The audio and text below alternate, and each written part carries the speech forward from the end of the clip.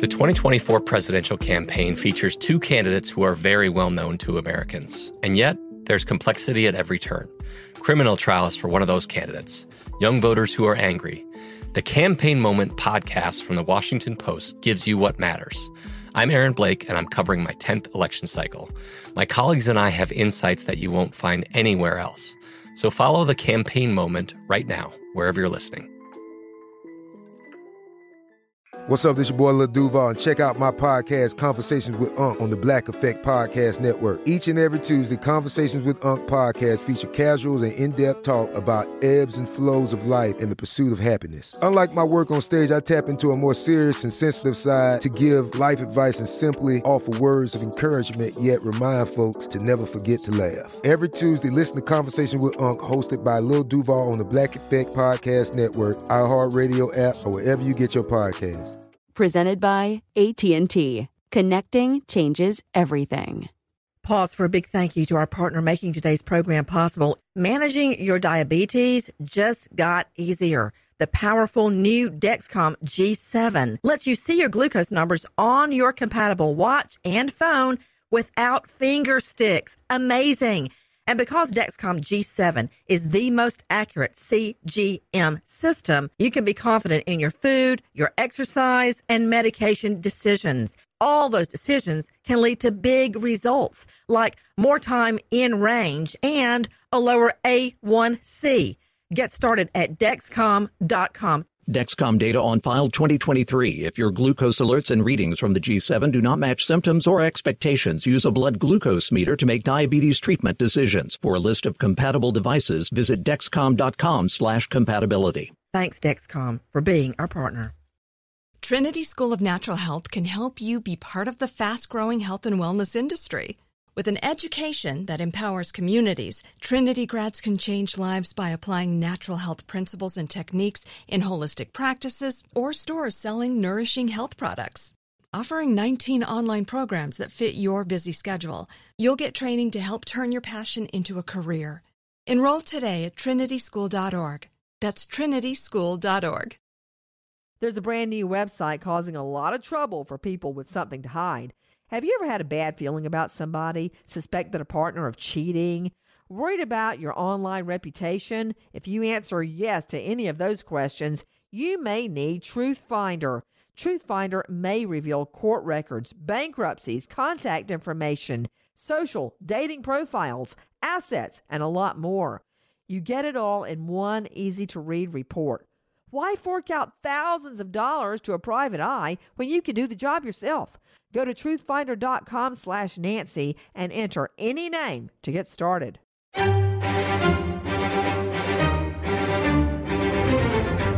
Crime Stories with Nancy Grace on Sirius XM Triumph, Channel 132.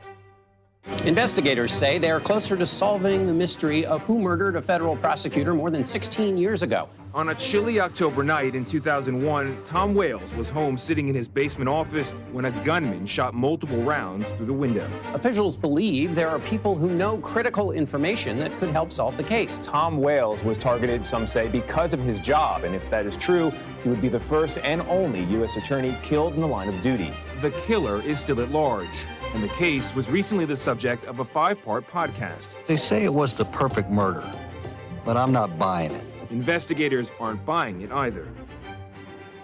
Why is a state's prosecutor, a U.S. attorney, no less, in the same sentence with murder? What does anything have to do with the firing of that U.S. attorney? He wasn't even supposed to be home that night. Why?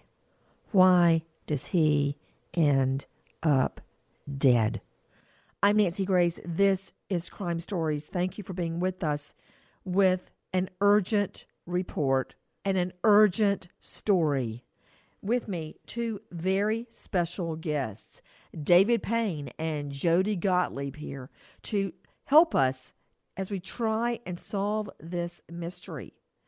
They also have their own podcast delving into the murder of a well-respected prosecutor, a federal prosecutor, Tom Wales. Also with me forensics expert Joseph Scott Morgan, professor of forensics at Jacksonville State University, and of course, Alan the Duke joining me in L.A. First, to my longtime colleagues, David Payne and Jody Gottlieb. First to you, Jody. Explain to me why you are drawn to the murder of a federal prosecutor. I think one of the reasons is I have a history of producing content that busts bad actors engaging in bad behavior. And so I really couldn't believe after 16 years that this case had not been solved. It's one of the highest profile cases in the DOJ, Department of Justice. And, it's been 16 plus years. And I still today remain baffled that this case has not been solved. This is a guy who was not afraid of putting in long, long hours in the pursuit of justice. And man, I know how that feels, David Payne. I remember as a prosecutor, I would beat the street all week. And I remember I could not afford a good coat. And a lot of times I would be out in my little $99 coat that I got, I don't know where, JCPenney's, I don't know. And working cases, trying to find witnesses. And on weekends, I would hole up in the law library at the courthouse. And I remember looking out the window over the city of Atlanta and thinking, the defense attorney's kicked back somewhere right now having a beer watching a football game. I'm going to get it over on him. And that would give me the strength to just keep researching and keep researching the law, to make my legal arguments, to win in order to get evidence in at trial before the jury. It's always 1% inspiration, 99% perspiration when you win a case. This guy would often work late at night pursuing justice. I'm talking about a murdered prosecutor, Tom Wales. David Payne, my also longtime colleague. David, what drew you to the murder of this stand-up guy? Well, I saw in him a lot of what I see in myself. I mean, I was a former federal prosecutor as well, just share that same pedigree with you. And he was 49 years old. As you mentioned, he was sitting at home at 10:40 at night in his house on Queen Anne Hill in Seattle. He was doing emails. And somebody walked up to his window and shot him through the daylight basement window. And that case remains unsolved. So when you looked at it and when Jody and I started looking to find a cold case out here in Seattle, this was an obvious one for both of us to gravitate towards. We don't really hear a lot about who Tom was as a person. That used to drive me crazy, David, that the jury would kind of get to know the defendant sitting there in court. He'd look all pitiful, and he'd be well-groomed and looking sharp, sitting with a fleet of defense lawyers, when I knew he's a thug, a killer, a dope dealer, or whatever he was. The jury would never know that, but I could never bring in a photo or recollections of the murdered victim. They could never get to know the victim because that would be inadmissible in a court of law because it has no bearing on the murder. So they never get to know the victim. But in this case, tell me about Tom, David. Who was Tom Wales? Well, like everybody, he's a complicated human being. And when we started looking into this case for our podcast, and we did a 10-month investigation on this particular Oh, and I love the case. name of your podcast, Somebody Somewhere. Thank Man, you. that's an awesome name because we always say that. Somebody somewhere knows who did this. That is an awesome name. So go ahead. So Tom Wales, by all accounts, was, as you said, kind of a stand-up guy, stand-up prosecutor. He was a father of 2 kids. He was divorced, but very recently divorced. And by all accounts, it was an amicable divorce from his wife. His wife had come out of the closet a couple of years before. They shared the home that he lived in, the one that he was killed in on that fateful night in 2001. He was somebody who was a little bit of an Atticus Finch in the community. There was a local high school. Oh, wait, now you're really speaking to my heart because as a little girl, my sister would bring home her school books. She's almost 4 years older than me. And when I would finish my work, I would grab her stuff and run off with it. Well, particularly not her math work or science. Forget about that. I take her books. And when she was assigned To Kill a Mockingbird by Harper Lee, As soon as she put it down, I ran off with it. So I guess, say, maybe in the 3rd or 4th grade, I read To Kill a Mockingbird, and Atticus Finch became my hero. And then many years later, after my fiance was murdered, I didn't know what to do. I couldn't be a school teacher anymore. I had to do something. And he really inspired me to go into the law. So you're saying Tom Wells was an Atticus Finch type person. What do you mean by that? He was a very, by all accounts, a very righteous person with a strong sense of justice, almost to a fault. And we talk about that in the podcast. But one example of that is that after there was a local high school shooting, he took up the mantle of gun control here in Seattle. He became the president of a group called Washington Ceasefire. And that's one of the places that investigators looked to see whether there was a motive for killing Tom, was because of his work on gun control. So this is way before, the era that we're in right now. He was someone who was really out front and outspoken on that issue. And in an area where, you get a lot of death threats, a lot of blowback from people. Just hearing that is scary. I remember during certain prosecutions that I handled, I would have to move out of my house. I remember having my back door kicked in, my mailbox destroyed every single day of a particular trial that lasted a long time. I'd get the box back up and they'd come and knock it down again, be followed to my car, heckled, blah, blah, having my car windows beaten in while I was in court. Just a lot happens that people never know about. Guys, I want you to take a listen to this. Good afternoon, everyone. I want to welcome you all into the Tom Wales conference room here at the U.S. Attorney's Office. I also want to especially welcome the Deputy Attorney General of the United States, Rod Rosenstein, here to Seattle. The attack on a law enforcement officer is an attack on our entire justice system. I want to assure you that this murder investigation is very active. The main investigation includes over 2,300 subfiles for specific investigative areas of interest and has generated over 51,000 documents, 3 times larger than the size of the Enron investigation of the early 2000s. Do you think this case will ever get solved? I hope so, but this is not like a white-collar crime piecing the documents together case. This is a murder, and murders tend to be solved very quickly or not at all. And the fact that there has been no arrest for 16 years suggests that it won't ever be solved. The 2001 murder of Assistant United States Attorney Tom Wales is both the most complex and simple affair we have ever known. The simple part is this. Someone walked up to his window, shot him twice, and sped away off Queen Anne Hill in Seattle. But tens of thousands of leads and tens of thousands of man-hours later, we have a case file 3 times the size of one of the largest financial fraud cases in history. And no official answer to the question that started this podcast. Who killed Tom Wales, and why haven't they been brought to justice after all these years? Wow, that's a tiny taste of somebody somewhere investigating the murder of a stand-up guy, a federal prosecutor, Tom Wells, murdered as he sits working for you, for the people. With me, 2 very special guests, David Payne and Jody Gottlieb, who created this podcast, Somebody Somewhere. Let's go to Jody. That night, October 11, he gets home around 7 p.m. What happens just before he's murdered? He is working he had an office in his basement, and he was sitting at his desk typing emails as he had done almost every night. And he was corresponding with his then girlfriend. And about it. Whoa. Who's she? Who's the girlfriend?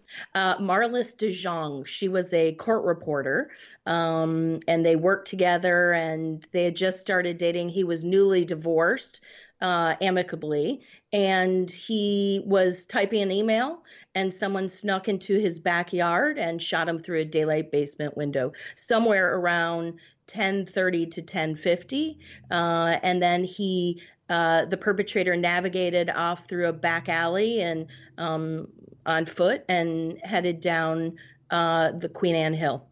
Interesting. Joining me, forensics expert Joseph Scott Morgan, professor of forensics at Jacksonville State University. Joe Scott, thank you for being with us. What forensics can we glean from this kind of shooting? I mean, the perp didn't even come in the home to leave fingerprints or fibers or footprints or soil samples we could get to match up to maybe his driveway or just anything. So what do we do to catch the killer that had the gall to gun down a federal prosecutor who's sitting there at his computer working? Yeah, well, the first thing that we would look at, Nancy, at the scene are considerations. For instance, we're hearing that he was shot through a window, and it's never been actually stated as to whether the window was up or down. If the window was closed, then we would assume that there would be glass fragments. We would look for that. And also outside of the home, in the area immediately adjacent to this window, we'd be looking for footprints in the dirt, as well as any kind of other debris that the individual may have left behind. We're assuming that this is a semi-automatic weapon. It's been stated that it was a .380 Makarov. That means that it would have ejected shell casings. Those would be outside of the window more than likely. And then, of course, that brings us to the rounds that entered his remains, which would have been recovered at autopsy or at the scene if they passed through his body. And those are going to have unique identifiers to them. What do you mean by that? Unique identifiers? Come on, speak regular people talk, Joe Scott. Well, we'd be looking for a ballistic fingerprint on the surfaces of these weapons, what we normally refer to as rifling. Nancy, that's the twist that are left behind, the markings from the barrel that are transferred to the soft lead of the bullet that enters the body. Those things are unique to individual weapons. Nancy, what's fascinating about this case is that the FBI has indeed reported that the gun used was a Makarov. And what's interesting about the rifling characteristics that a Makarov leads is that they are typically what is called 4 right. So 4 lands and grooves with a right-handed twist. And in this particular case, the rounds that were found both inside the house and in the body were 6 left. And so to explain that discrepancy, the FBI concluded that a aftermarket replacement barrel was put on that Makarov.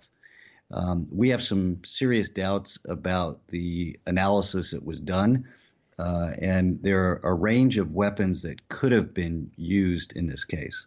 You know, we're throwing around the term a Makarov. It's a pistol. It is a Russian semi-automatic. And it's named Makarov because of Nikolai Makarov. And it is the Soviet Union standard military police sidearm. Now, you often hear 9. You hear a Winchester, you hear a Ruger. You don't really hear Makarov that much. Would you agree with that, David? Absolutely. It's a very odd choice for a murder weapon. And if, in fact, it was shooting a .380 caliber, and that Makarov replacement barrel was a 9mm replacement barrel, which is the typical issue, you're shooting an undersized bullet inside that weapon, which is going to make it less powerful. So you have an odd choice of caliber, you have an odd choice of weapon.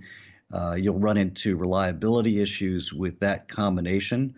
So the whole configuration just begs a lot of questions.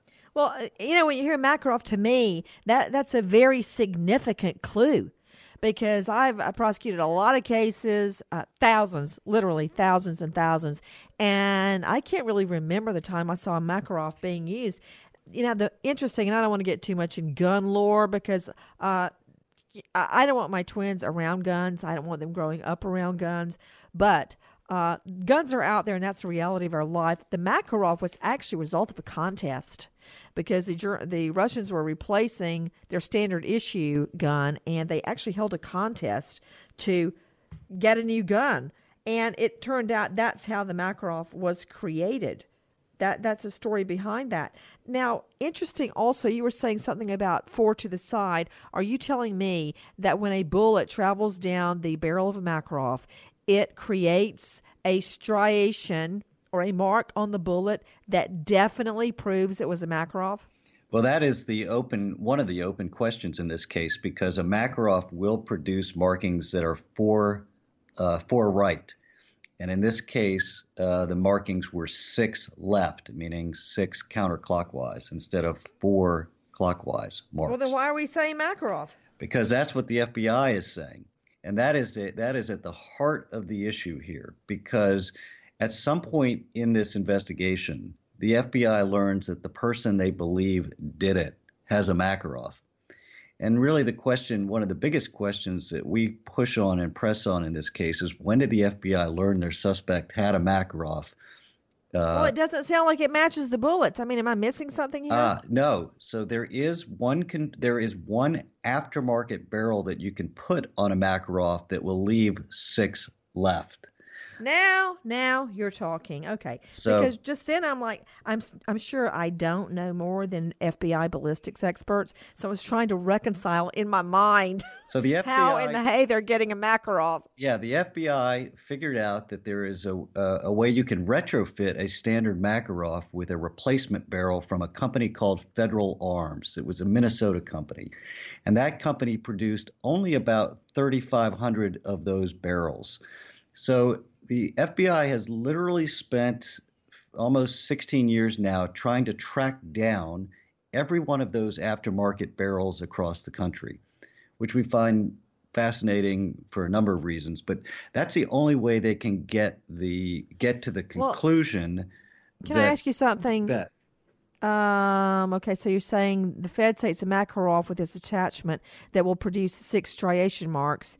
Guys, I know I'm getting in the weeds on this, but it could be, very, very integral to solving the case. So let me ask you, the attachment that results in not 4 but 6 striation markings on the bullet used in a Makarov, what's the purpose of the attachment? What does it do? Why do I want the attachment on my gun? It's less an attachment than it is the barrel itself. So you essentially open up the gun and replace the tube. But why? Why do I want to do that? There's 2 reasons you would do it. One is if you got the type of aftermarket barrel that has a threaded end to it, if you wanted to put a silencer on it, for instance. Okay, silencer. Never mind. Say no more. Yeah. That's it. Wait. But there was a witness that heard this, right? That's right. So there wasn't a silencer. So what's the point? That's right. So now your other theory would have to be that he replaced the barrel in the gun because it had become corroded, or he replaced the barrel in the gun because he wanted to be able to shoot .380 ammunition out of that, which is more common than the standard 9mm ammunition.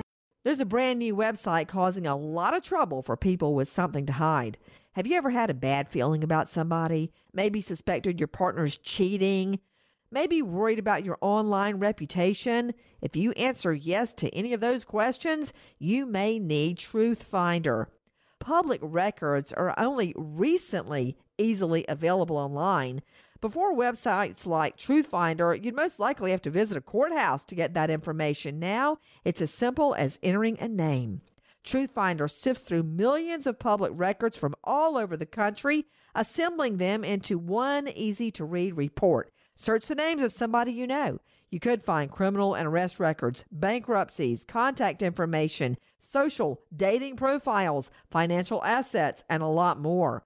Why fork out thousands to a private investigator when you can do the job yourself? Everybody you know has something to hide. Now you can root out the most dangerous people before you become the next victim. It's not just used to bust bad people. Truthfinder helps Americans reunite with friends, family, even people who served with them in the military. It's never been so easy to find the truth. Go to truthfinder.com/Nancy and enter any name to get started.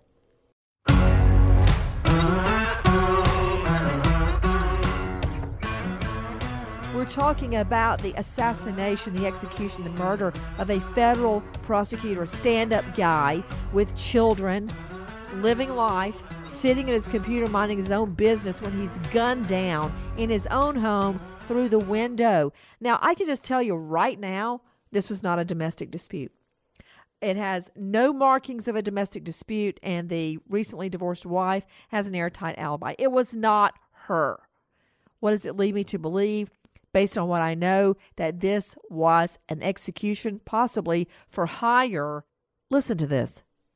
There is something about this case that sticks in the craw of anybody who looks at it in any depth.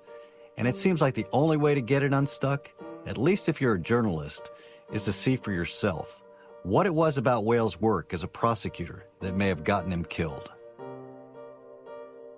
I've been going through every pleading that has the word Wales in it for the past couple days. Wow. You mean in his work as an AUSA? 18 years. Oh, my God. All the way back. All the way back. God, wow. All the way back. And I'm still trying to find that nugget, too. My review of Tom's caseload would take me about 2 weeks in total. It is mind-numbing and tedious, and I feel genuine empathy for the FBI investigators who surely traveled this road before me. I'm looking for evidence for how Tom comported himself, how he managed his caseload with pleas or trials, and how he represented himself. Was he capricious, vindictive? Look, we've all known them, the arrogant lawyers with some modicum of power. I wanted to make sure I wasn't blaming the victim, but my thinking was this. If Tom was killed in the line of duty, maybe he had done something unusual to instigate it, and that created a motive. Or had he simply poked the wrong bear? Combing through the government databases, I learned a lot about Tom, at least about his job, his career, and choices. Frankly, I wasn't prepared for what I found. Did you get a sense of what and who the real Tom Wales was? Well, yeah. I mean, I had the sense of him as a fine person without enemies in his personal life. But he was also prickly and not a very successful prosecutor.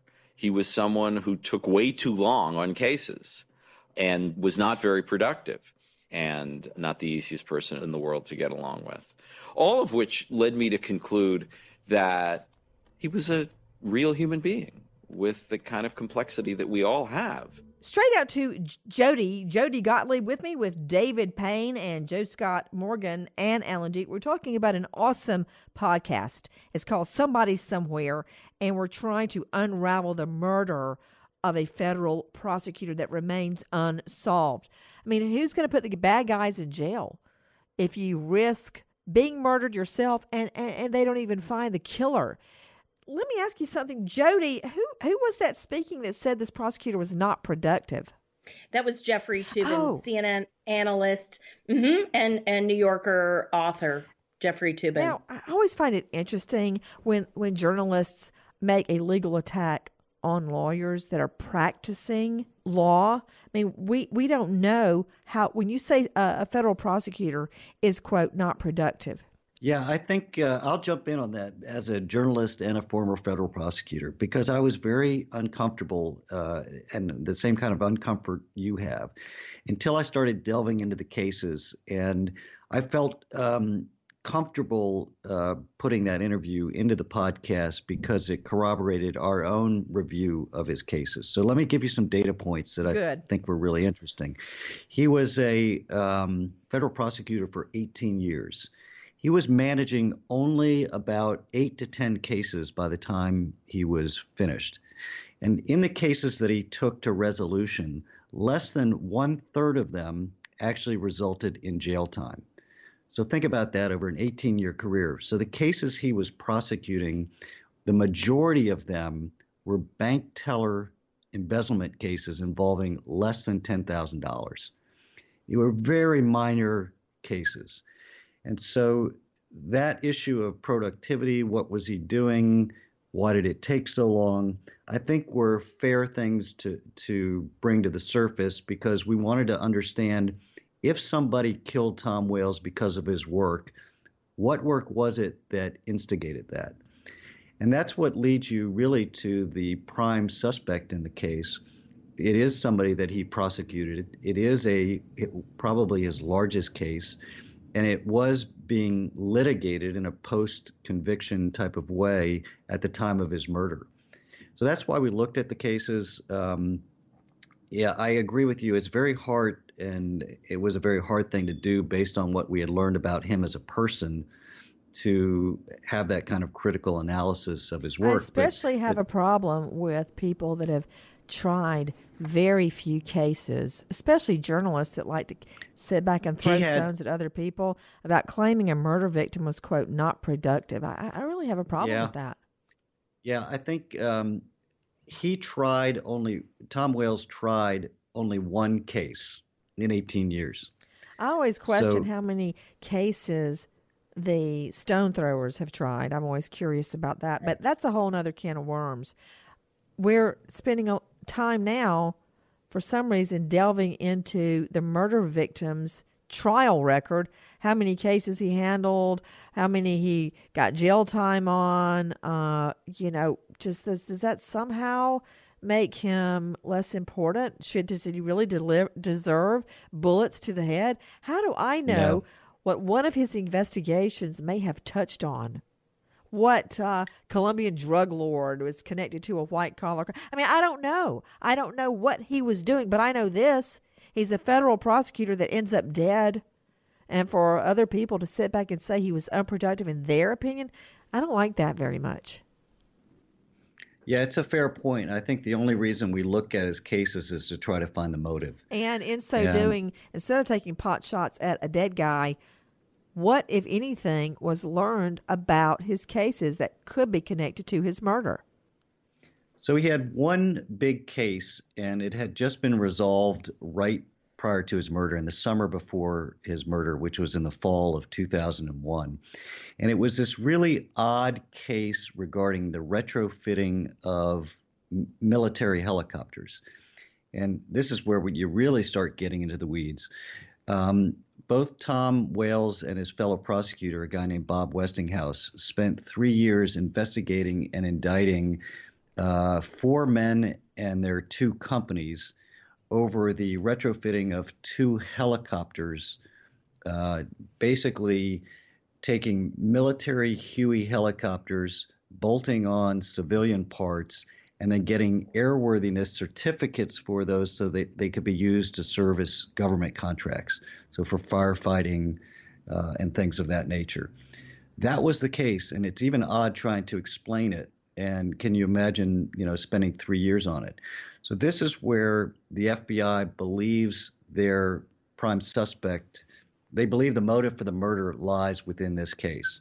And in fact, they have spent 16 years trying to indict and arrest one of the defendants in that helicopter case. The feds come under a lot of fire for the way that the investigation into Tom Wales' murder was handled. Listen to this. Why now? What's different? What's changed? Why? I have a question. Why now? Well, the answer is this is not something we're doing just today. This is a persistent effort. We've come together today to talk about this publicly, in part because of the efforts of the National Association of Former U.S. Attorneys. And it's just yet another opportunity for us to alert the public and to encourage people to come forward with any leads. Is there anything else to the timing about this? I mean, there's the podcast about this case that's been getting some attention. No, there's nothing else about the timing of this. I did learn about that podcast yesterday, but that had nothing to do with the timing of this event. So, Alan Duke, it always just, it's so unfair when a prosecutor is targeted. I recall this. Weigh in, Alan. Well, the thing that strikes me about this is the implication that for 16 years, this is unsolved, and will it ever be solved?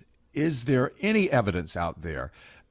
This podcast, like others that we've dealt with, have uncovered new evidence, and like with Tara Grinstead, that is a good example. The hope is that this podcast could lead to a resolution of this case. I would like to ask David and Jody if they have any hope or expectation that your podcast is going to make a difference like that. That's a great question, Alan. And we, during the course of the podcast, and I don't want to give any spoilers away, but through our 10-month investigation, we did uncover some new evidence. And we explored, our goal was to explore alternative theories. Very early on, the FBI had honed in on their key suspect, and we felt that maybe at the expense of exploring other alternative theories. So we really went into this to explore what those theories look like, and we believe during the course of our investigation that we have some information that will help create an alternative theory that we'd like explored. I wonder how his children feel about the fact that their father's murder has never been solved. You know, Joe Scott Morgan, you and I have been involved in a lot of cases, and I always hate using jailhouse snitches or confidential informants. They can wreck a case, Joe Scott. Yeah, they can, Nancy, and you have to be very careful in what steps you take moving forward. I got to tell you something that's very troubling to me about this case in general is how muted the Seattle PD is in this whole thing. I am shocked on one level as a former investigator in New Orleans and in Atlanta that they don't take a big role in a local homicide. And I know that we can hang all the trappings in the world that we want to and say, well, he was a Fed. Yeah, he was a Fed, but he was a citizen of that town. And that, to me, is very disturbing. Here we have, what they like to say is the gold standard for a criminal investigation organization worldwide. And they've had this case for 16 years and met with very little success. I'm just very curious as to why it would seem that the Seattle police would back off of this so very quickly. And, you can just look at the articles and see that all of the information, everything from autopsy reports to ballistic reports to this curious thing about the Makarov and all this stuff is coming to us secondhand from someone by the likes of Toobin. And it's a real head scratcher to me, just throwing that out there. I agree. And to make matters even more confusing, the fact that the FBI used a confidential informant who himself has come under fire. Listen to this. I have a prepaid call from Scott Kimball, an inmate at a Colorado correctional facility. He was telling me that somebody had wanted Wales dead, and they had hired his street gang to do the job, and he indicated that he was involved in it, and explained that they'd staked him out and shot him through a window of his house, then hauled ass out of town and threw the gun into a river that flows underneath I-5. Just another Wednesday. On the phone talking with a serial killer about what he told the FBI about Tom Wales' murder. Yes, it's that Scott Lee Kimball, episode 3. But before we put this whole saga behind us, we couldn't, of course, leave without asking the biggest open question of all. I guess I should ask you, were you in Seattle in October of 2001? I was in Seattle. That's correct. There was a suggestion that you may have had something to do with the Wales murder since you were in Seattle at the time. What's your reaction to that? Yeah, I'd heard that before, but of course I wasn't involved in it. And of course, we didn't really expect a different answer. Although with Scott Lee Kimball, it's probably hard to ever know what is true. But on one topic, Kimball did make a point that gave us pause. The FBI is like a dog with a bone. Once he gets that idea of that bone in his mouth, you can't get him to look at you, you can't get him to roll over, you can't get him to sit, because he's convinced that bone. They get something in their mind, and they don't want to be wrong. Nobody wants to admit a mistake. I mean, they got me out of prison to help them, and I killed 4 people. They had never said that was a mistake on their part. Okay, you heard it from the horse's mouth. This confidential informant that the FBI has used to solve the case or try to solve it committed 4 murders. Hello, we're talking about a serial killer, Scott Lee Kimball. Okay, but as I've always said many times, Jody Gottlieb. With me is Jody Gottlieb and David Payne, who have created an awesome podcast named Somebody Somewhere. Jody, I mean, sometimes you got to go to hell to get the witnesses to put the devil in jail. That's the reality of jailhouse snitches. That's what you have to do to prove a case sometimes. It is, and Nancy, we reached out to him in knowing that he's a con man. He's a convicted felon with a long list of crimes, white collar crimes. And while he was out out of prison. He went on to kill at least 4 people that we know of. There could be many, many more. He's one of the most notorious serial killers in Colorado's history, and we felt it was important that we explore all the options. As we set out to produce this podcast, it was really about following the evidence that we had. It's a federal open cold case, and so this was the evidence we had, and we spoke to him while he's incarcerated in Colorado. David Payne, it's easy to sit back and take pot shots on why did the feds let him out? He killed 4 people. Yeah, that's true. What, if anything, did he add to the investigation in Tom Wales' murder? It's a great question. They worked him very hard. They worked him for a significant period of time. They flew him from Denver, where he was being held, to work the case in Seattle. He worked with the lead case investigator. They put him up in hotels, and they tried to get him to solicit information from a cellmate of his that he had in Alaska, a guy named Jeremiah. And they never could get a confession out of this Jeremiah, even though they wired up the rooms and took all this time and effort with this particular case. But at the end of the day, they could never get any evidence, and ultimately they washed him out, and they thought he was not, there was nothing fruitful here. So, David Payne, Jody Gottlieb with me. Jody, where does a pilot from a commercial airline fit into this scenario? Well, very early on, Nancy, the FBI had identified the pilot as their key suspect in the case. And he's in our podcast. We mention him. And he was characterized as being an odd character and had made threats against local journalists and various people, and felt the FBI feels strongly that he is indeed their guy. Wait, does that solve it by saying that? No, and I think the way I would characterize it is he was somebody that they logically had to look at. He had made threats against Tom. Tom had prosecuted him right before his murder. This pilot had filed a malicious prosecution case against Tom Wales. He was that angry about him. So he was a logical person for the feds to look at. And they have spent now 16 years trying to put this one guy in the box, I think to the exclusion of almost everything else. They conducted searches of his house. They've done DNA analysis, handwriting analysis. They have set up sting operations on this particular person, and they can't close the deal, which of course begs the question of whether or not they have the right guy.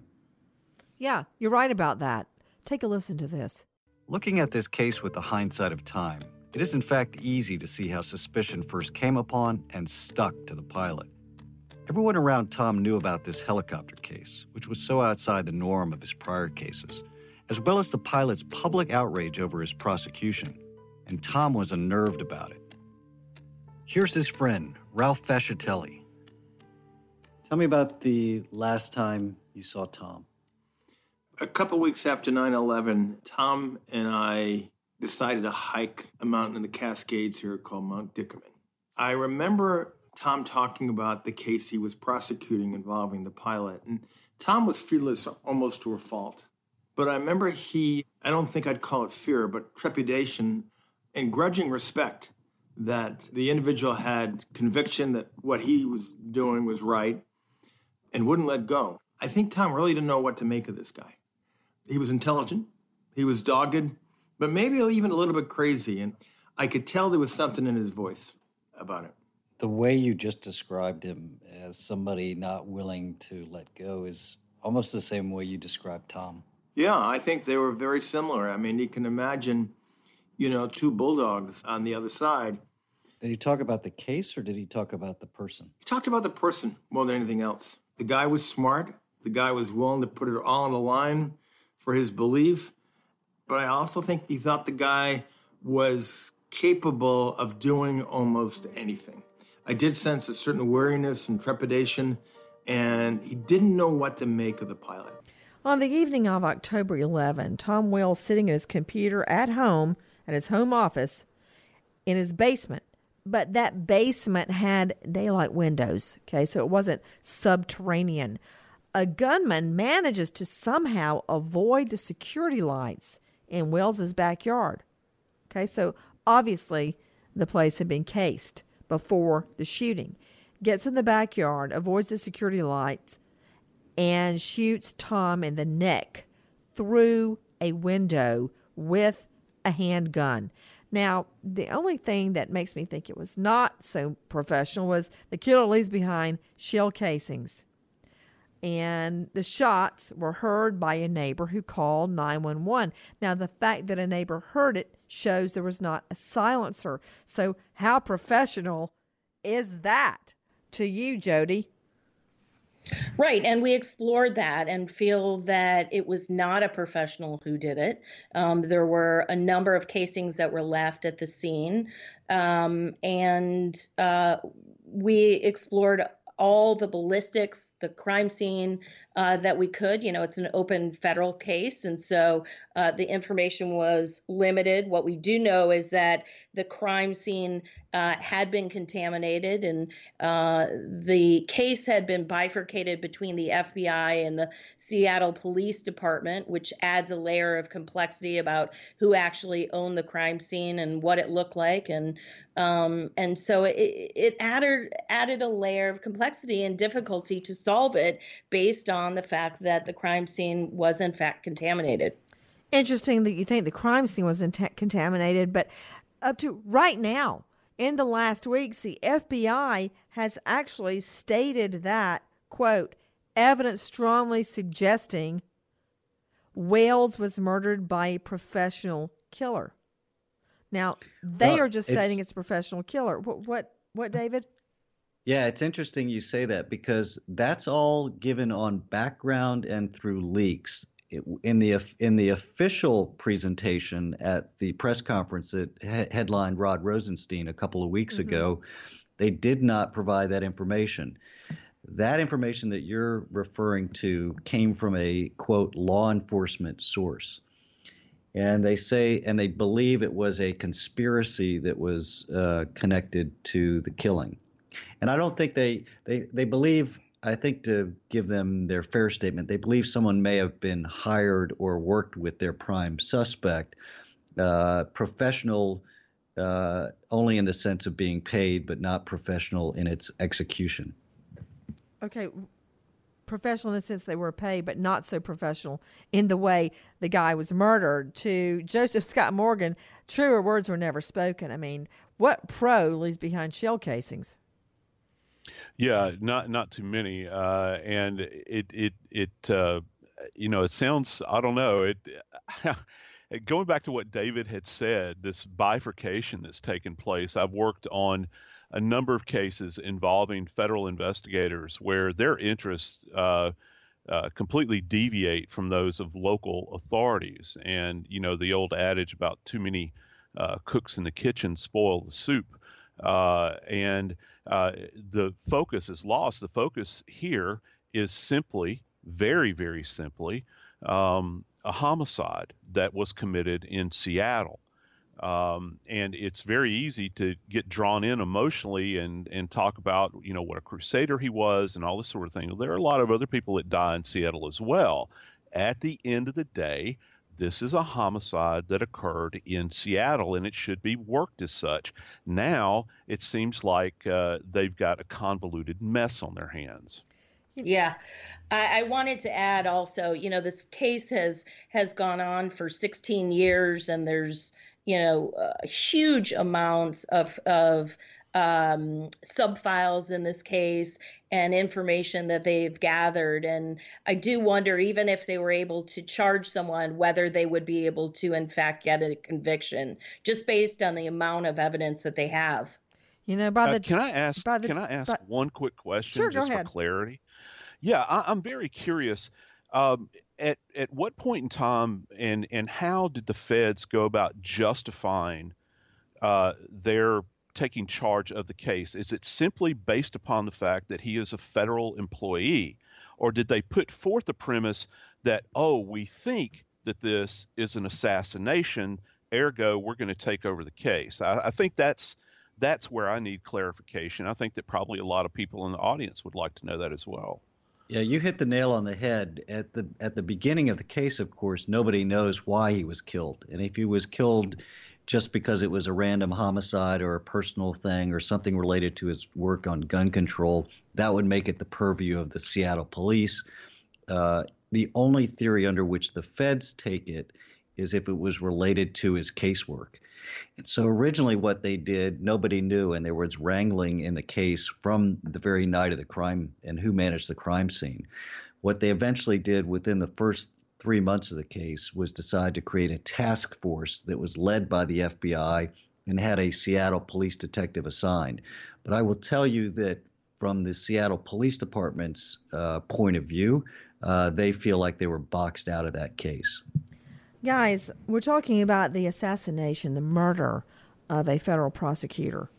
It was huge and horrific news in Seattle, where Tom Wales was a very respected and very liked figure. I mean, this is a guy who graduates from law school and has the potential for a very lucrative career, making a lot of money with a New York law firm. But what does he do? He turns his back on that to become a federal prosecutor in the Seattle area. He gives his life to that and ends up dead at his home computer working. The case still unsolved. We are following the podcast Somebody Somewhere because we want answers in the murder of Tom Wales. To David Payne and Jody Gottlieb, who have created Somebody Somewhere, thank you so much for being with us. Thank you, Thanks Nancy. for having us. Nancy Grace, Crime Stories, signing off. Goodbye, friend.